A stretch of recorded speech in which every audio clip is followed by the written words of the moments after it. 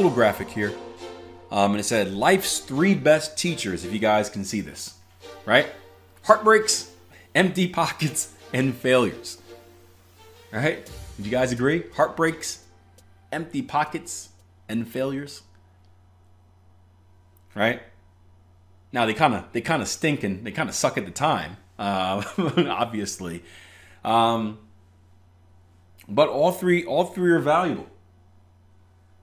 Right? Heartbreaks can be tough, but they can be valuable. They allow you to grow and either learn no matter what, whether it's on you or whether it's on the other person, and you choose to make better decisions. They can help you grow. I think being broke is one of the best things that can possibly happen to you. I think being broke is one of the best things that can possibly happen to you. Right? Being broke, and maybe not even broke, but just being kind of in a situation where you need to struggle, it's gonna show you your true self, right? Because there are 2 types of people out there, right? There are your complainers, right? Your people that find excuses, and there are people that find solutions. And Gabby just wrote out, I think it brings out the animal. I think it's a lot. A lot could be said about yourself when you're backed into a corner.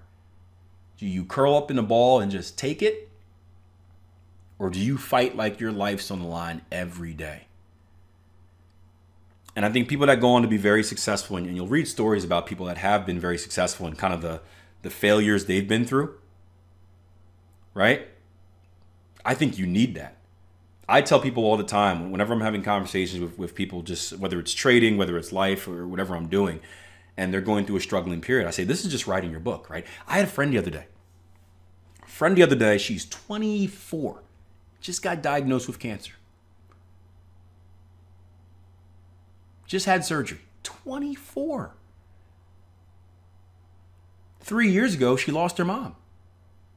She's the oldest daughter. She lost her mom, and she's basically running the house.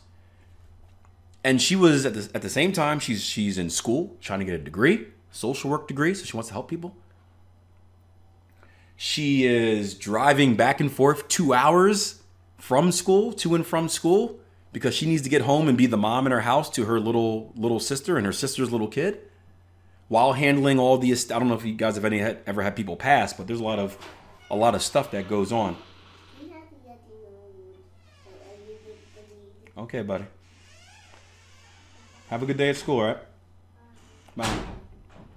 Yeah, she's driving to and from school, taking care of all the stuff that has to do with family and transfer and all that stuff, right? She gets through all that. She ends her athletic career amazingly, right? She graduates with, I think, 2 degrees, right? And then she comes back like a week ago and is like, yeah, I was diagnosed with cancer. We're like, come on. 24, you're not supposed to have, she's going to be a test subject because you're not supposed to have it that young. And, I refuse to pity people. I think most people, oh no, get sad and cry. I'm like, look, so you're going to have an amazing story. So you're going to be a public speaker one day. All the stuff you went through, and that you never once made an excuse. You dealt with it and allowed it to make you hungrier. When you write your book, it's going to be crazy. When you're a public speaker and you're sharing your story, it's going to touch and pull at people's hearts. And every single legend, every single, think of superheroes, every single great person in a novel has kind of been like that, right?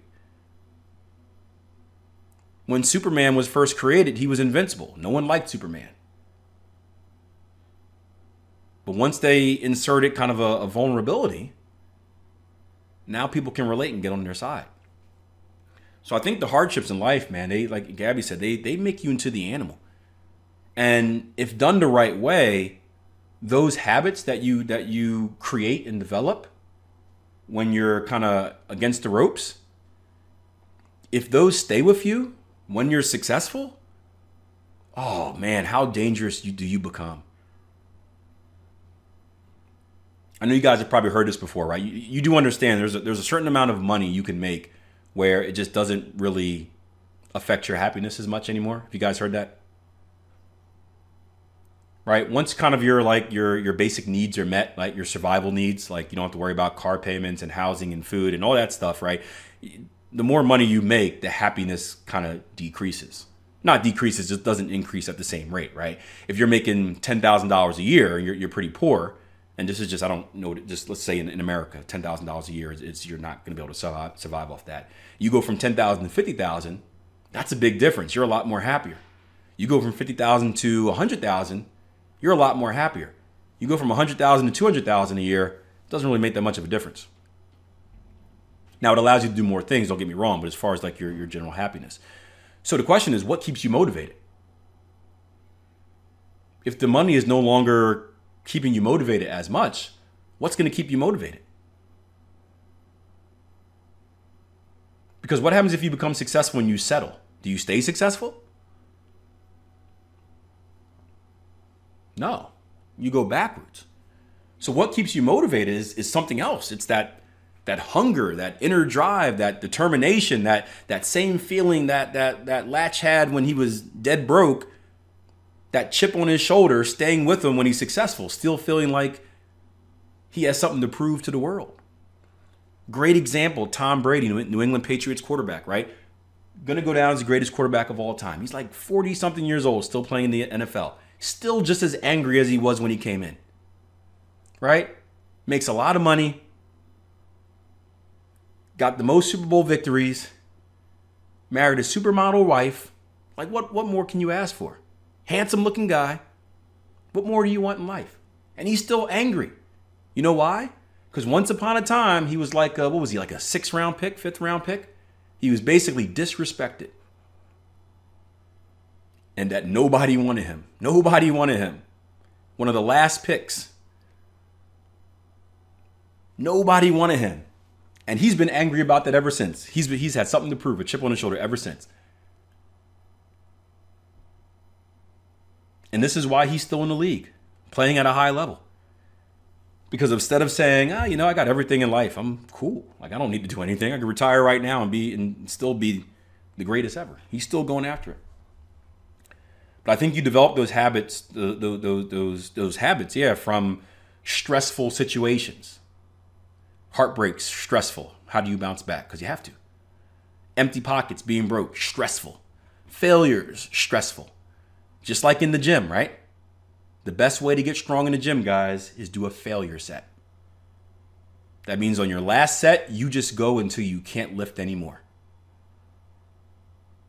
That is the best way to build strength. Your last set, you fail.